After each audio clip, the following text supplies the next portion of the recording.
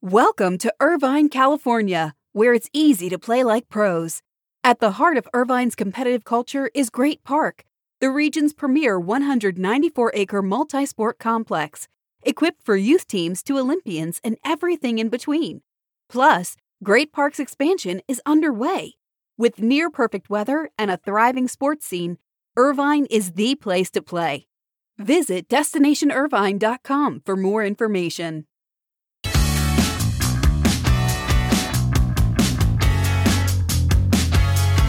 Greetings from New York City, where this week is home to the network Upfront presentations and where tonight the hardware will be handed out at the annual SBJ Sports Business Awards.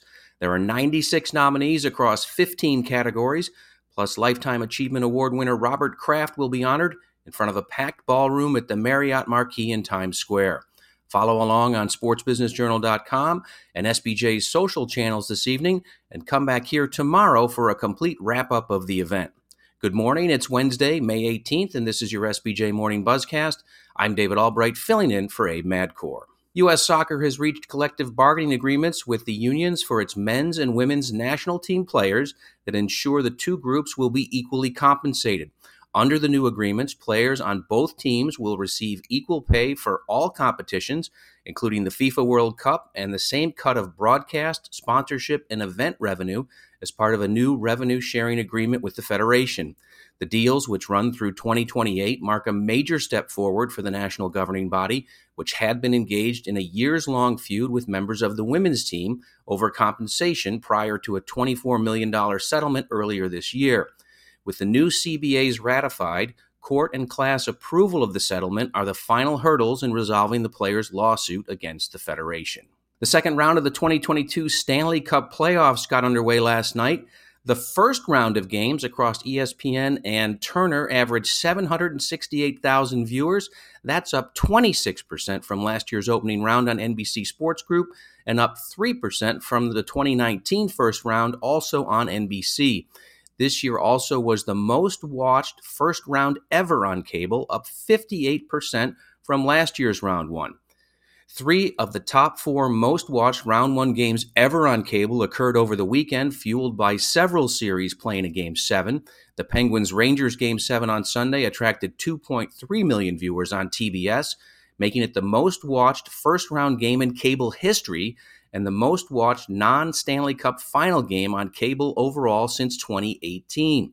The Lightning Maple Leafs Game 7 on Saturday attracted 1.7 million viewers on TNT, while the Bruins Hurricanes Game 7 the same day attracted 1.6 million viewers on ESPN. ESPN and Tennis Australia have signed a 9-year agreement from 2023 through 2031 for continued exclusive live first ball to last ball coverage of the Australian Open across ESPN, ESPN2, and ESPN+. Every match from all 16 courts, that's all singles, including qualifying, doubles, juniors, wheelchair, and legends, will be available. ESPN and ESPN2 will feature live nightly telecasts through the quarterfinals featuring multiple matches, plus the semifinals and women's and men's championships, including encore presentations of the finals. ESPN Plus will feature all matches not on linear TV, including the 3 a.m. Eastern featured matches, which is primetime in Australia, and 4 quarterfinals, along with on-demand replays of completed matches. The agreement continues ESPN's longest professional sports programming relationship, which dates back to 1984. XFL games will air on ABC, ESPN networks, and FX when the league relaunches next year. The two sides announced that on Tuesday during Disney's Upfront presentation. The league, led by co-owners Danny Garcia, Dwayne Johnson, and Jerry Cardinal's Redbird Capital Partners, is planning to launch on Saturday, February 18th, 2023, and will continue through the spring with 40 regular season matchups, 2 semifinal playoff games, and the championship. The multi-year deal includes exclusive content rights across Disney and ESPN digital, social, and direct-to-consumer outlets such as ESPN+. Global rights are also included in the deal. Big Ten Commissioner Kevin Warren is keeping an open mind publicly about the scope of his conference's media rights agreement, a deal that is widely expected to be groundbreaking in its monetary value. Warren did not commit to a timeline in the announcement of a new television deal and did not rule out the possibility of broadcasting streaming-only football games as part of the future package. The Big Ten's current deals with ESPN and Fox run through the 2022-23 academic year. The Big Ten reportedly had Fox help consult on its behalf during this round of media rights negotiations, but there are a number of different networks still in play. Speaking of college sports on TV, ESPN unveiled a number of high-profile matchups to kick off the college football season. ABC has a doubleheader on September 3rd to open the season. Georgia-Oregon in the Chick-fil-A kickoff game in Atlanta at 3:30 Eastern, followed by Notre Dame-Ohio State at 7:30 Eastern. ABC's primetime spotlight the following night will focus on LSU-Florida State in New Orleans.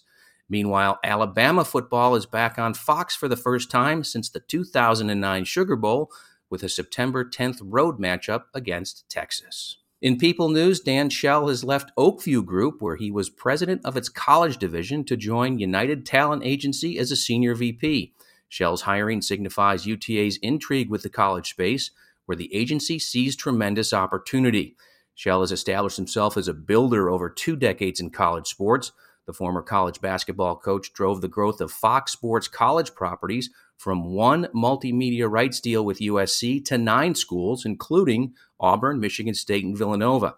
At OVG, he oversaw business development at Texas's Moody Center, which sold out all 8 founding partner positions before the building opened, creating more than $20 million in annual revenue. The opportunities he'll find at UTA and its agency partner Clutch Sports will be numerous. Among the areas they will explore are college naming rights, college coach representation, prep and college basketball events, and potentially consulting. And that's your SBJ Morning Buzzcast for Wednesday. I hope everyone has a great day, and we'll see you back here tomorrow morning with all of the details from the Sports Business Awards here in New York City.